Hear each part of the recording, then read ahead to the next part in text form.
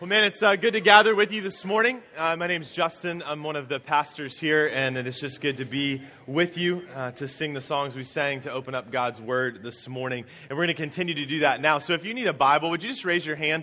Somebody will bring a Bible around to you so that you can read along with us this morning. We'd love to give that to you as a gift if you don't actually own a Bible, so that you can have God's Word to read throughout the week. We've been going through a series called the Torah, and that's a series we've gone through where we're just kind of going through the first 5 books of the Bible at a high level. And so we were in Leviticus last week. We continue to be in Leviticus this week. But as we go through this series right now at a high level in the book of Leviticus, it would be easy for us to kind of skip around and pick texts that would be easier to preach than others. But we don't want to do that. And so today we're going to come to and open up the Word to a difficult text. It's difficult, but it's important. It's difficult not because it's hard to understand. It's difficult because it presses on convictions of our culture. It's important because it helps us to understand God. To understand that He is God and that we are not God. And that as God, all of His commands that He gives to us are for our joy. Today we're going to look at Leviticus chapter 18. Leviticus chapter 18 is a text that deals with sexuality and sexual relationships. Now, this sermon may look and feel a little bit different because the purpose of this sermon is to really teach us what biblical truth is about sexuality, to have a biblical sexual ethic when we understand what God's Word says. Leviticus 18 is a hotly contested portion of Scripture. So today I want us to understand it because we're going to continue to come across it in culture and in the church. But as we go through Leviticus 18, I want to make sure that we understand something. This doesn't just challenge us in our understanding of sexuality. It doesn't just challenge us in our understanding of our own sexual lives. It presses on some core issues. It presses on mainly one core issue regarding our relationship with God and who we believe Him to be and how we see ourselves in relation to Him. So there's 3 kind of main points we're going to kind of move through the text and see. And so I want to go ahead and give you those now so that you can see these weaved throughout this time in God's Word. The first one is this: God's design for sex is good. God's design for sex is good. The second thing, though, is that sin has distorted God's design for sex. And lastly, Jesus has redeemed God's design for sex. So with that, let's pray and then open up God's Word together. Father, we're grateful for our time to gather this morning to be able to open up your Word. And Lord, as we come to a text that would be easy to skip over and not have to deal with and walk through, Lord, we pray that as we seek to be faithful to your word, preaching the whole counsel of Scripture, that you'd be glorified today. Lord, help us to understand it. I pray that your truth would hit us not just in our minds, but in our hearts, and that you'd bring biblical convictions to our lives that would overflow in a life that's glorifying and pleasing to you. Lord, help us to love you more, to follow you more faithfully, to be thankful for who you are and who we are now in light of who you are, namely through Christ. So we give you this time. We pray that you'd be honored by it, and we pray all this in Christ's name. Amen. Well, you can go ahead and open up to Leviticus chapter 18. We're going to go through this whole chapter this morning, but to begin, I'm just going to read the first 5 verses. So Leviticus 18, verses 1 through 5 say this. And the Lord spoke to Moses, saying, "Speak to the people of Israel, and say to them, I am the Lord your God. You shall not do as they do in the land of Egypt, where you lived, and you shall not do as they do in the land of Canaan, to which I am bringing you. You shall not walk in their statutes. You shall follow my rules and keep my statutes and walk in them. I am the Lord your God. You shall therefore keep my statutes and my rules. If a person does them, he shall live by them. I am the Lord." Leviticus 18 is a pretty straightforward text that tells God's people how to live under God's rule. Much of the law is like that, as God is giving this to his people, saying it's good for you to follow me, to live under my rule. And so as we open up to Leviticus 18, we see it's not really that hard to understand. God lays out all the things that he wants us to understand about biblical sexuality. So there's not a lot we have to dig into to really get at what God is saying. But before we get into those specific commands that God lists out in this chapter, I don't want us to breeze past what he said in these first 5 verses, because that really sets kind of the thesis for why this matters. Why God gives the commands that he gives. In this case, regarding sexuality. God's word to Moses begins with an important message. He says to Moses, "Tell the people, I am the Lord your God." Again, we've talked about this through this series, but when we see Lord capitalized in our English Bibles, that's a translation of God's name, Yahweh. So God's saying, tell the people, remind the people again, I am Yahweh, your God. This is a defining statement. God's saying, don't forget who I am. Don't forget what that means. I'm not a tribal God. I'm not a local deity. I'm not a counselor or an advisor. I am the living God. And then God gives a very specific, overarching command to his people. He says, don't live like the people from the land you came from, and don't live like the people from the land you're going to. Instead, follow me. Listen to me. Obey me. Why? Because I am Yahweh, your God. See, God's making a very clear and definitive statement. Don't follow culture, the culture that you're placed in. Follow me instead. What this means is that all of the things that he's about to say are not suggestions. This is about his lordship. Do I follow God as Lord, or do I follow the way of the world? Do I seek to obey it? But it's also not just about following God's commands. Notice what he says in verse 5. He says, you shall therefore keep my statutes and my rules. If a person does them, he shall live by them. I am the Lord. What God is not saying is that by walking in obedience, by doing what God says, that we will earn life, that will be brought into a right relationship with him. We know that from Scripture. We've looked at that over the last few weeks here as we've gathered together. It's not by works that any of us are made right with God. It's by his mercy and his grace. What he's talking about here is seeing that life is a gift of grace. It comes by being in relationship with God. Very simply put, life is better. It's better when we walk in obedience, following God and his commands. It's better. It doesn't mean it's easier. It doesn't mean it's perfect. But it's better to follow God as Lord. Because he is Lord. Because he is God. Because he is the creator and sustainer of all things. And because he is good. That's what God's establishing here in these first 5 verses. It's important for us to see that before we get into the commands he gives. And as we've said before at Sojourn, and we'll continue to say again, all of God's commands then are for our joy. They're for our joy. They're for our good. He's giving these commands to his people for life, for their joy, for the good of these people. Specifically here about sex. Now you may be saying, why does God feel the need to talk about this? Why is this the law that he gives to his people? It's because they live in a very sexualized time and place.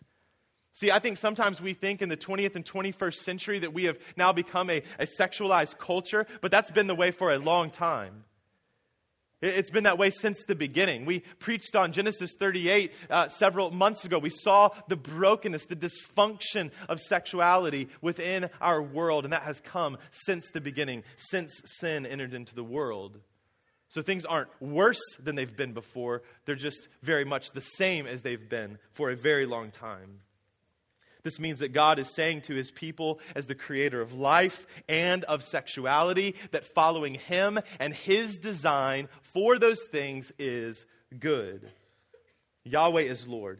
His commands are for the good of his people and the praise of his name. So understanding that, we can then jump into these specific commands that he gives. We can kind of break them down into 2 categories. The first category is outlined in verses 6 through 18. And God gives specific commands about family sexual relationships. Verses 19 through 23 kind of encapsulate a second category of commands. And this is just a general laws about other sexual sin. So let's look at what he says. Verse 6. He says, none of you shall approach any of his close relatives to uncover nakedness. I am the Lord. Now, this may seem like a weird statement, saying, well, what does it mean to approach a close relative and uncover their nakedness? Well, another English translation cuts a little bit more to the chase here in its translation, and it says this of verse 6. It says, you are not to come near any close relative for sexual intercourse. That's what God's trying to communicate here in verse 6. And close relatives should be obvious to us. It's saying your immediate family. That's an obvious thing to God's people when he says close relative. In fact, in other places in God's law, he specifically mentions specific family members in conjunction with being a close relative. So verse 6 is an overarching statement against any and all incestuous relationships. But the rest of the verses, 7 through 18, he seeks to give definition to that. Saying, I don't want you to be closed off to thinking it's just about your immediate family. This goes beyond that. Who, in addition to those people, am I talking about? The way that the ESV, that's the English version of the Bible that we preach from at Sojourn, the way that it translates the Hebrew here throughout this text is uncovering nakedness. But like we said, that really is talking about sexual relationships. It's a euphemism. It's an idiomatic way to talk about all sexual relationships. Now, you can read all of those on your own. I'm not going to go through every single verse in that section right there, but the gist of what he's saying, not necessarily in an exhaustive way, but in a very descriptive way, is that incest in any way, shape, or form is not to be committed. At the end of the day, though, I think one of the major things we have to see in this is God is addressing power over the powerless. Oftentimes in this culture and society, the one who was in power or in control could seek to abuse others, even family members, sexually. And God's saying that is not okay. Abuse is never okay, and God is not mocked. So we should take that seriously. The second category of sexual conduct is listed out in verses 19 through 23. There are 5 specific commands given by God, and I'm going to highlight some quickly and elaborate on others a bit. Verse 19, he says, you shall not approach a woman to uncover her nakedness while she's in her menstrual uncleanness. Now, you might be thinking 2 things right now. One, that sounds really weird. And secondly, are we really going to talk about this? Well, it's in the Bible. So yes, we are going to talk about it. Now, based off other aspects of the law stated in Leviticus and our understanding of these different laws about being ceremonially clean or unclean in worship, I think that's in line with what God has said in other places here, but with one nuanced thing. Based on the context, based on pagan practice, this law is dealing with a husband who is demanding sex from his wife while she's on her period. Again, this is an issue of power over the powerless.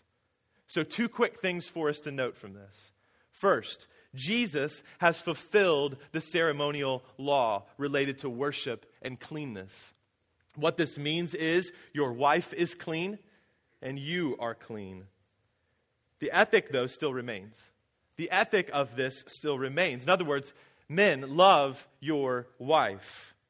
Don't ever demand sex from her, ever.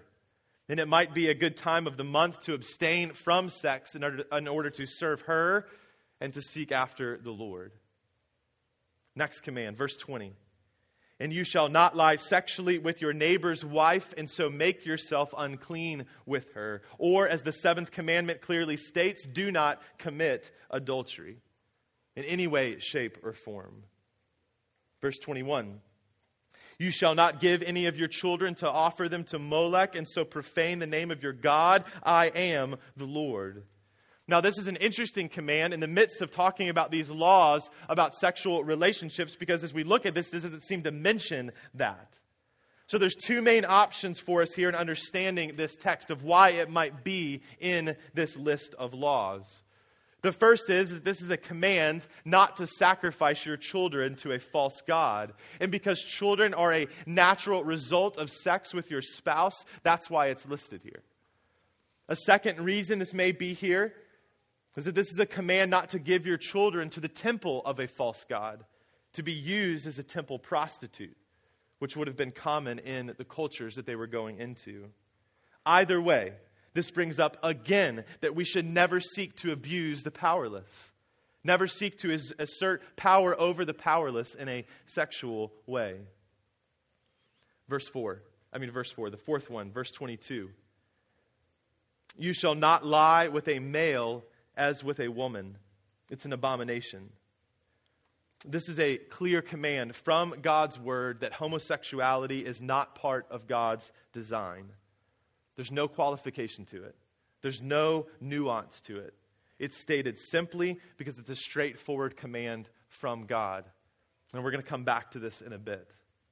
Verse 23, you shall not lie with any animal, and so make yourself unclean with it. Neither shall any woman give herself to an animal to lie with it. It is perversion. Very simply put, bestiality is also not okay in any way, shape, or form. Now, God concludes here this section talking about sexuality and the laws that he gives to his people as they get ready to go out from Egypt into Canaan. And he says this in verses 24 through 30. He says, do not make yourselves unclean by any of these things. For by all these, the nations I am driving out before you have become unclean. And the land became unclean, so that I punished its iniquity, and the land vomited out its inhabitants. But you shall keep my statutes and my rules and do none of these abominations, either the native or the stranger who sojourns among you. For the people of the land who were before you did all these abominations, so that the land became unclean.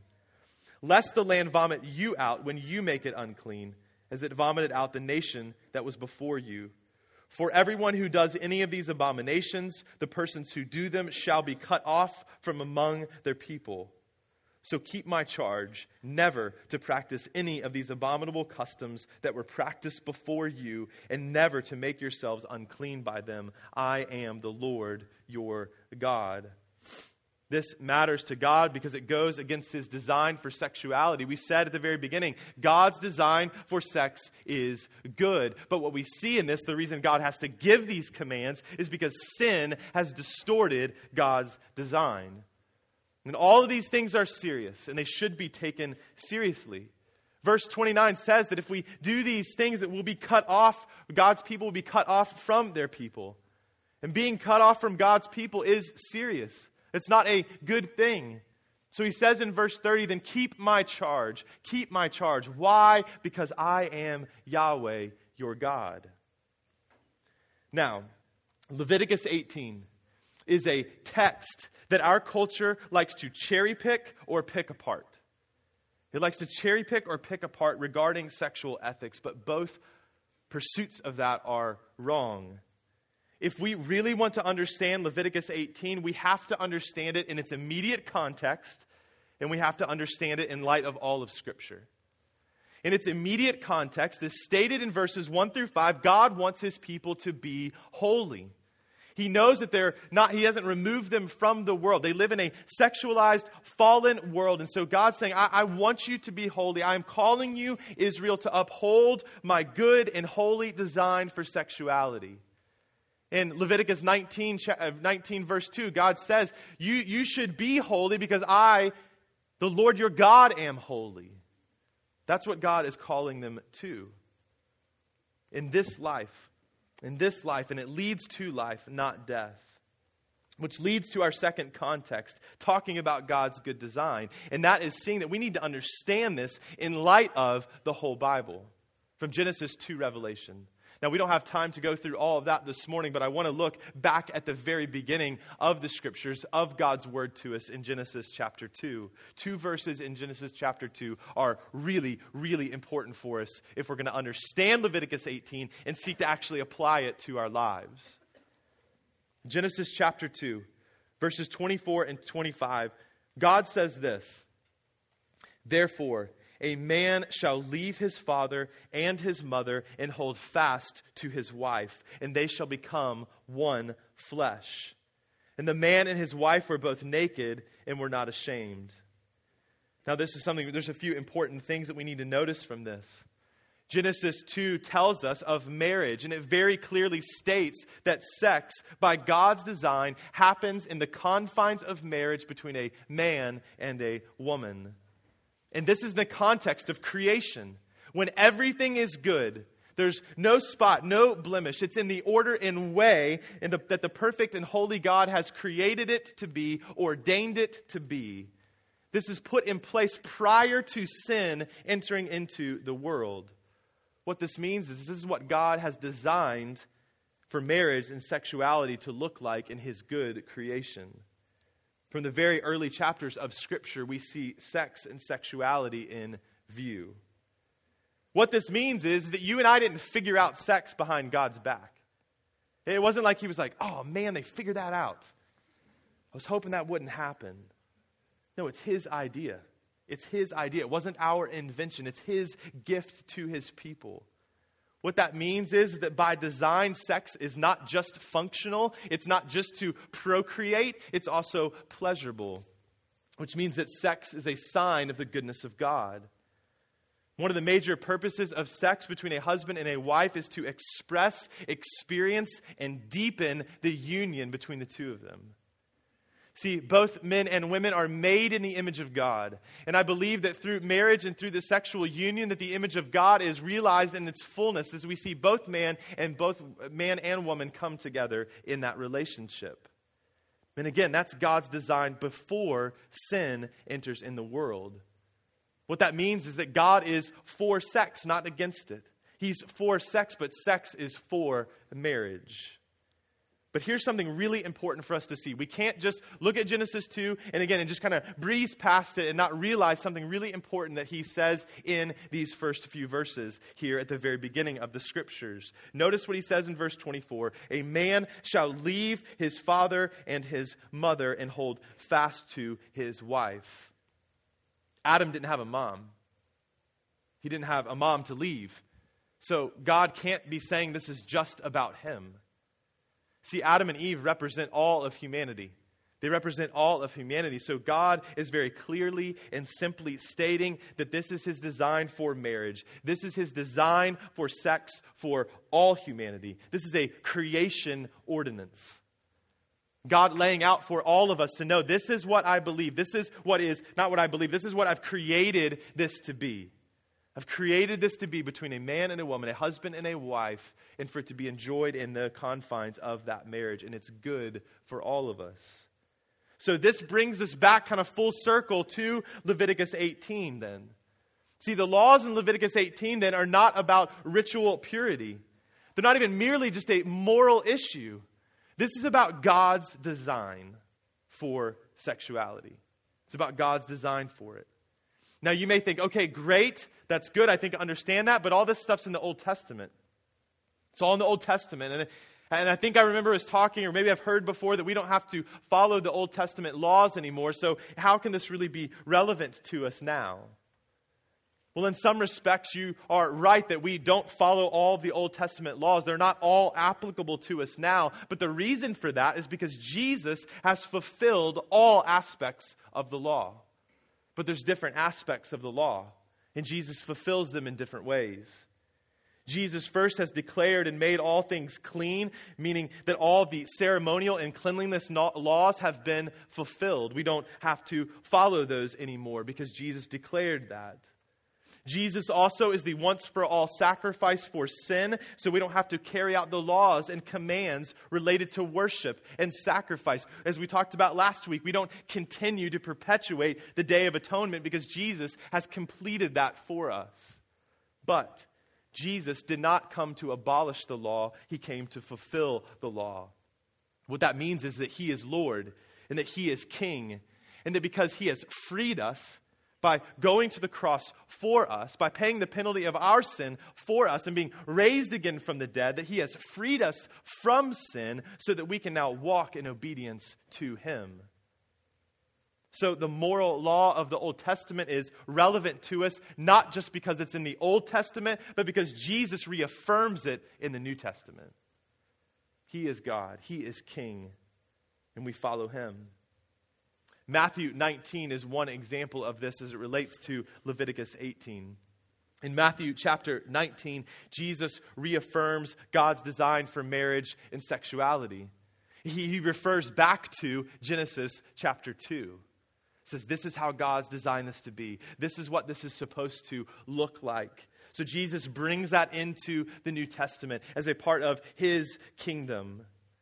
And he explains it even more, saying there's really only two options. Either a person is married or they're celibate. He leaves no room for sex outside of marriage between a man and a woman. Jesus lays that out in Matthew 19 for us. Paul, the Apostle Paul, who has written a lot of the New Testament, reaffirms the sexual ethic that's given by God. In 1 Corinthians chapter 5, he upholds God's commands about incest. In 1 Corinthians chapter 6, he upholds God's commands about adultery and homosexuality. And he even amps it up a bit here. Let's look at 1 Corinthians chapter 6. 1 Corinthians 6, verses 9 and 10. Paul writes this. He says, "Or do you not know that the unrighteous will not inherit the kingdom of God? Do not be deceived. Neither the sexually immoral, nor idolaters, nor adulterers, nor men who practice homosexuality, nor thieves, nor the greedy, nor drunkards, nor revilers, nor swindlers will inherit the kingdom of God." What we see here in 1 Corinthians 6 is just one example in the New Testament of the sexual ethics of Leviticus 18 being brought in and understood in like manner into the New Testament. And the language is very similar. You will not inherit the kingdom of God sounds a lot like you will be cut off from God's people. Now, there's another phrase in 1 Corinthians 6 that I want to make sure that we understand, because I don't want you to sit here and think, I don't struggle with incest, I don't struggle with adultery, I don't struggle with homosexuality, I don't struggle with bestiality, and so I don't really need to pay attention. This isn't relevant to me. No, see, the word sexual immorality makes it relevant to you.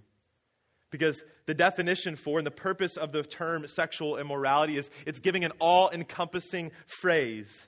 It's not specific to a certain type of sin. Here's my definition of it. Sexual immorality is any sexual conduct that is outside of God's design for sex. It's any sexual conduct, thoughts, and actions that are outside of God's design for sex. The reason Paul says, the reason that Jesus says this is because God gave us his good design for sexuality and marriage in Genesis 1 and 2, but sin has distorted it. So they're addressing that just like Leviticus 18 addresses it. What that means is that it doesn't just apply to Israel, it applies to us as well. See, the explicit commands and principles of Leviticus 18 are applicable today because we now are God's people.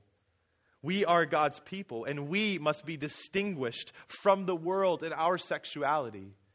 Jesus has not removed us from the world. He's called us out of it, but he sent us back into it, saying, be in the world, but not of the world. Why does he have to tell us this now? Because the world does not uphold God's design for sexuality. Because the world does not live under God's lordship. And just like the people of Israel, he's calling you to be holy as he is holy. See, these commands were just as countercultural to Israel as they are for us today.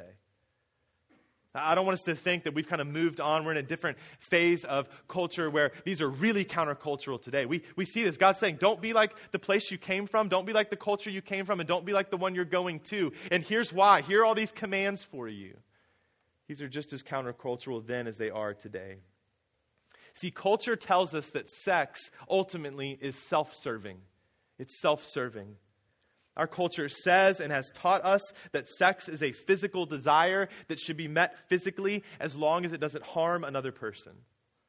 Therefore, if you desire to have sex, you should seek to fulfill that desire in a culturally appropriate way.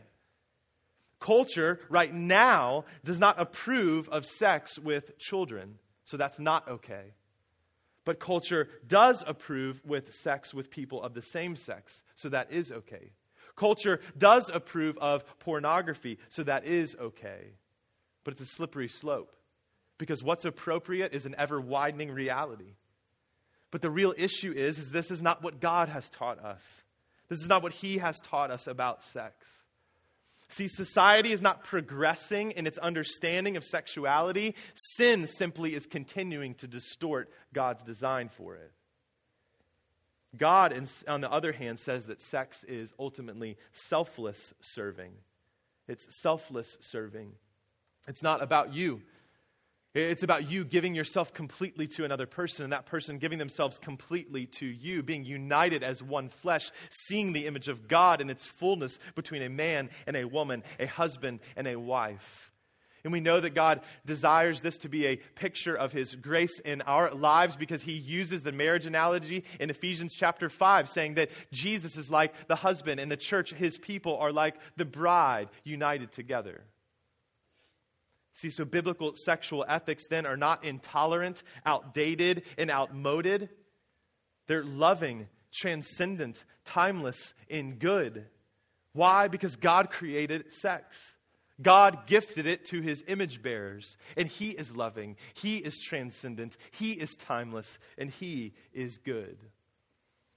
But Sojourn, I think if we dig a little bit deeper, into our own hearts and our own lives and realize, I think that one of the main reasons, if not the major reason, that we don't like to hear this, that we struggle with this, that we chafe against it, why our culture does as well regarding biblical sexual ethics, is because of the influence we have from culture. See, all of us live in what could be called a post-enlightenment time. A post-enlightenment time. We believe now that we can be self-sovereign determiners of truth and ethics. That we can now sit over the Word. That we can decide what is right and what is wrong, what is true and what is false. What that means is that it places us on an equal playing field with God, if not above Him, to decide, well, I don't like what you say here, God. You have to prove yourself to me, God. I don't think this is good for me, so I'm going to go my own way. I'm going to do my own thing. And so we take God's word, instead of allowing it to sit over us and speak down into our life, we stand over it and look down at it and judge it, which leads us astray. But the problem with that is that we don't know who we actually are, and we don't really understand then who God is. How many times in Leviticus 18 does God in some form or fashion say to us that He is the Lord God? Just in this text alone, He says it 6 times. 6 times. In some way, He says, I am Lord. I am your God. What that means is that you and I are not self-sovereigns. God is sovereign. He is King. And all of us now, as His creation, are called to sit under His word, not over it, because He is Lord. See, when you and I decide what is right or wrong, we sound a lot like the serpent in Genesis chapter 3. Did God really say? Does God really not want you to do that? God's holding out on you. That's what the serpent said to Adam and Eve. And when we start to do that, we sound more like Him than we sound like our Heavenly Father. Look, sexuality is not a political issue. It's not a political issue. It's a spiritual issue, which makes it a personal issue. This is about submitting to the lordship of Yahweh our God, or trying to be Lord of our life. So the only political thing about this is, who is your king? Who is your king? Who do you follow? Sojourn, sexuality is not something we define. It's God's creation. It's His gift. And like all of His creation, we're to use it in the way that He says we are to use it. For His glory and for our good. Because God is good. Because all of His commands are for our joy. It goes back to Leviticus 18 verse 5. Life is found in following Him. Life is found in following Him. So my question is, do you believe that or not? Do you really believe that? Do you believe all of God's commands are for your joy? Do you believe that He has your best in mind? Do you believe that He's good and that how He says we should live is the best way that we should live? All of this, though, needs to be looked at as part of the wider message of the gospel. See, this isn't about doing. This is about resting. It's not about doing. It's about resting in what Jesus has done for us. Sexual immorality of any kind makes you unclean, as Leviticus states, but Sojourn, let's not forget, Jesus makes us clean. Jesus makes us clean. In 1 Corinthians chapter 6, right after Paul has listed off all of these things, saying, do you not know that these people who practice these things, who are living in these kinds of lives, will not inherit the kingdom of God? He says to the Corinthians, and such were some of you. Such were some of you. This used to be your life, but it's not your life anymore.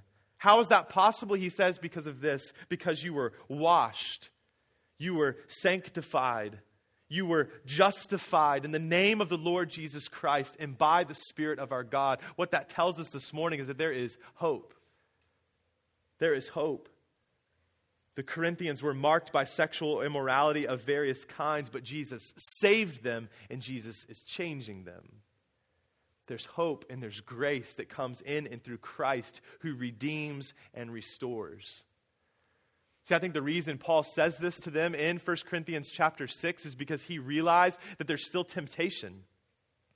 The Corinthians, just like you and me, are in a culture, a sexualized culture that says, do what you want, go your own way. He didn't remove them out of it. He said, I've called you out, but I've sent you back in, not to be in the world, but not to be of the world. And so Paul is saying, just like God said to Israel, you need to pay attention. Your identity has fundamentally changed. You were once in Adam, but now you're in Christ. Jesus is Lord, so follow him. Listen to what he says a few verses later in chapter 6 of 1 Corinthians. He says then, flee from sexual immorality. Every other sin a person commits is outside the body. But the sexually immoral person sins against his own body. Or do you not know that your body is a temple of the Holy Spirit within you, whom you have from God? You are not your own. You are not your own. You were bought with a price. So glorify God in your body. You are not your own. Jesus is Lord. So now glorify God with your body. Sexual sin, including homosexuality, is not unpardonable sin, but it is serious. But that's why the gospel is good news to all people. Jesus has fulfilled the law for us, died the death that we deserve to die for our sin, all of it, and was raised so that you and I might have new life. And by God's grace and the Spirit now in us, we can walk in obedience to the law of Christ, our King. We can now, because of Christ, be holy as God is holy. We can now live a redeemed sexuality. God's design for sex is good. Sin has distorted that design, but Jesus has redeemed God's design and now allows us to do that, living in it, saying no to sin and yes to Jesus. Look, at some level, all of us struggle with a distorted view of sex. All of us do.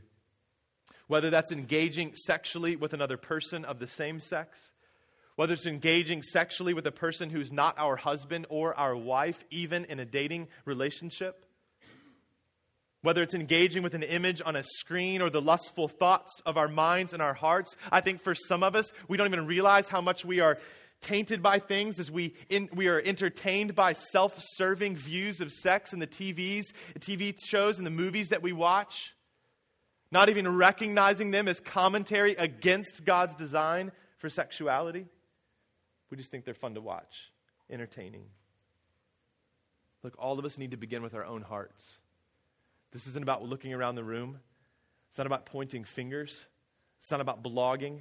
It's not about getting on a political commentary show and making comments. It starts with you. Looking at your own heart and your own life, submitting yourself completely, your sexuality completely to the lordship of Jesus.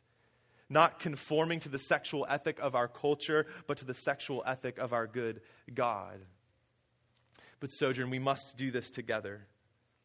Our culture champions the validity of living an alternative lifestyle, of living an alternative sexual lifestyle. It says, do whatever you want. If that's what you want to do, then that's fine. You just go do it. Live how you want to live. But as God's people, we should champion the gloriousness of an alternative kingdom, God's kingdom. We don't need to rail against alternative lifestyles. We need to tell people there's something better, and it's God's kingdom. This begins and manifests itself in God's people as we seek to live as citizens of the new city, following our risen King. See, a kingdom community is not interested in morality for the sake of morality. It's about following a good king who loves us, who cares for us, who always has our best in mind. It's about helping one another with that. Knowing that following Jesus requires all of us to give things up, some seemingly more than others.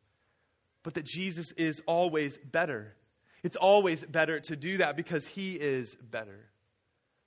A kingdom community is also a family, but it doesn't idolize family. I think one of the biggest idols in the church today is family, either the one you have or the one you hope to have. Maybe that's in the form of a husband or a wife or kids or sex. But the gospel creates a new family of all kinds of people. All kinds of people. In the alternative kingdom, God's kingdom values being single and it values being married. Because we realize that Jesus, following the design of God, holds out marriage and a celibate single life as the alternatives for his people and says those things are good. Jesus himself is single and celibate. That's a good thing to follow. Man, this is one of the reasons we do community groups the way that we do. Having people who are married and people who are single, doing life together, being in community with one another, because everyone has something to offer someone else. We all help each other. There's not a higher status of spirituality if you're married. We should seek to value all of those things so that we can all walk in following Jesus, helping each other along the way. As a kingdom community of grace, we all have to help one another understand that life is far, far better when Jesus is at the center of it, and far, far worse when anyone or anything else is. Some of you are struggling right now with sexual immorality in some way, shape, or form. Maybe it's pornography. Maybe it's just in your thoughts. Maybe it's in your actions with your boyfriend or your girlfriend. Maybe you're in an adulterous affair right now. Some of you are struggling with same-sex attraction. But hear me on this. Sexual desires, and sexual fulfillment as a God will always let you down. It'll never deliver on its promises. It only leads to death. And Jesus is better. All of us then with sexual sin need to bring those things before the Lord in true confession, just like all of us need to bring any of our sin before the Lord in true confession, knowing that Jesus is Lord. And because of what Jesus has done for us on the cross, we can ask for forgiveness, ask him to cleanse us, and he will do that work. This is relevant to all of us because we all fight together. Not fight each other, not fight our culture. We fight alongside one another and for one another. So Sojourn, let's be open and honest about our struggles, about our hurts, about our abuses in community. All of us, let's all be open, regardless of our struggles, regardless of our sexual desires, regardless of our marital status, and seek to encourage one another in the truth of the gospel. As Alan reminded us last week, we are not trying to impress one another or God. We're a community that's marked by grace, a community that should be a place of rest. So let's be open and talk with one another about what's going on in our life. Some of you are weary and burdened right now. You're weary and burdened because you've heard this before and you feel like this is just coming hard at you. You're weary and burdened because you don't feel like you can get out from under this sin in your life. But Jesus' words to you today are, "Come to me, all who labor and are heavy laden, and I will give you rest." So if you need rest, come to Jesus today for it. Sojourn, let's lovingly and graciously hold one another accountable to living a redeemed sexuality, following Jesus as Lord because we believe that Jesus is better and that all of God's commands are for our joy. I want us to talk about this in community group this week. To be able just to really get practical and say, man, what does this look like in my life? What does it look like for me to live a redeemed sexuality? How do we actually do this? How do we help one another? I want us to take time in community group to hash that out this week to encourage one another. Let me close with two final things, though. We can address sexual ethics in our culture. We can address sexual ethics in our culture, but it must be in and through the gospel of grace. Promoting morality without the gospel leads to death, not life. For you to go and tell someone to be holy as God is holy when they don't have the transforming power of the gospel of grace will not help anyone. It'll only lead to death. So if you feel the need to talk to somebody about sexuality, my suggestion is you start talking to them about the gospel first. It starts with your heart. Look, we're not seeking to create a bunch of moralistic, well-behaved people. We want to see people become redeemed worshipers of God, and that comes only in and through Jesus. So talk to people about their heart. Tell them about Jesus. And let me also say to you, brother or sister who doesn't struggle with these things, who agrees with the sexual ethic of Scripture, that you do not champion these things because of a political platform. If you say yes and amen to these things, I want it to be because you believe that our God is good.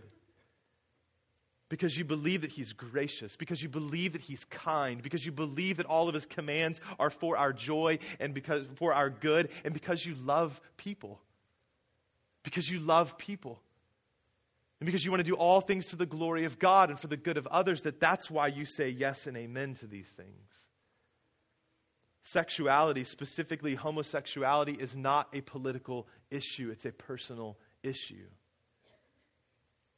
So know that there's people around you every day who are in this right now. There's people in this room who struggle with this right now. So I want you to think. How can you encourage them in the gospel? How can you encourage them in the gospel? The church should be a haven for all people because all people are made in the image of God. We should be a friend, a trusted friend of sinners just like Jesus, not an enemy of sinners. Remember, such were some of you, but God saved you. Look, the church does not have a good track record when it comes to dealing with things like homosexuality. In fact, I would say it's been a complete train wreck. Man, Sojourn, I don't want us to be that way. I don't want that to be our church.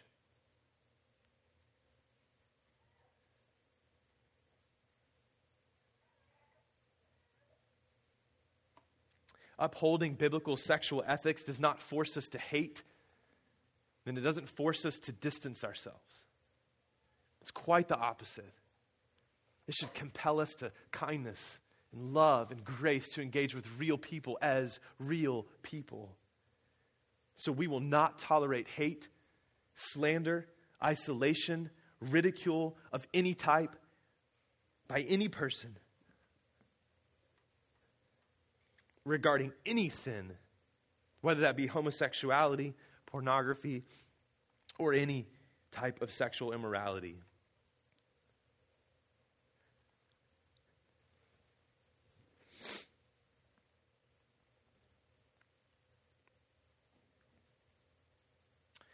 I want us to be a church that lives out the implications of the gospel, that speaks the gospel to people because we care about people, because all people need to be reconciled to God, just as you and I need to be reconciled to God because all people bear the image of God.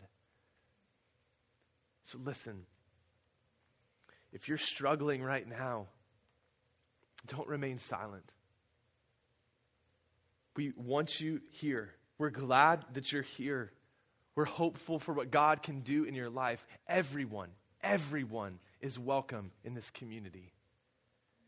Sojourn's message, which is the Bible's message, is not just stop doing these things. It's believe the gospel.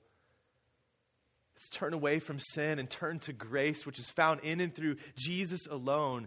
It's Jesus is better. Jesus doesn't bring condemnation. He brings freedom. In Jesus, there's hope. There's healing, there's grace, there's forgiveness. In Jesus, there's redemption from all things that you've done and all things that have been done to you. In Jesus, there's restoration. So come to Jesus to be made whole. Nothing else and no one else will. Sojourn, as a people of grace, as citizens of God's kingdom, let's remind one another that God is good. Remind one another that Jesus is better and ask Him to help us believe that that's true. Last week, Alan reminded us that when we come forward to take communion, that we come to partake in a meal of rest. A meal of rest. We don't have to come with a facade or a mask on. We come as we are. And in it, we are reminded that it's only in and through Jesus that we're made whole. It's only in and through Jesus that we can be reconciled to God. It's only in and through Jesus that we can joyfully follow God in all things. So before you come forward this morning to take communion, let me call you to do two things. First, just confess your sin before the Lord. Confess your sexual brokenness in whatever form that's taking place in your life right now. Bring it before Him. Ask Him to forgive you and cleanse you from it. And then come to the table. Come to be encouraged in grace, knowing that your sinless Savior died, and now you've been set free. Set free to live a life of freedom in God's good design. And if you're not a follower of Christ yet, we would just ask you not to come forward to take communion, because this is a declaration for us that we are desperate for God's grace. We are desperate for His grace. We're desperate to follow Him, to know Him, and we know that we have nothing apart from Him. And so if you haven't yet trusted in Christ, then instead of coming forward this morning to take communion, we want you to take Christ today. Maybe you don't even know what that looks like yet, but you want Jesus. So just stay in your seat and just pray that. Just say, Jesus, I want you. I don't want this life of brokenness anymore. I want you. And please come talk to me afterwards or any of our other leaders. We'd love to talk to you, to pray with you, to help you understand what it looks like to start following Jesus today. And those of you that will come forward, you can come forward when you're ready and tear off a piece of bread and take a small cup to drink. And what Jesus has done for you will be spoken over you. And you can take it immediately or when you get back to your seat. Let's pray.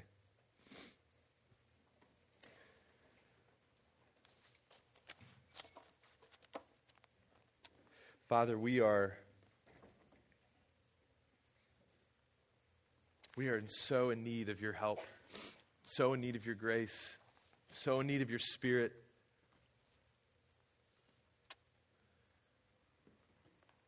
Our world, our flesh, so many things around us are constantly pulling us away from you, speaking false gospels into our life, telling us this is where life is found, this is where life is found. You'll be happy here, you'll be happy here. Do these things, do whatever you want. Lord, would you just help us to listen to your word this morning? Would you help us this morning to believe that you are good and that all of your commands are for our joy? Would you help us to believe that if we're struggling right now?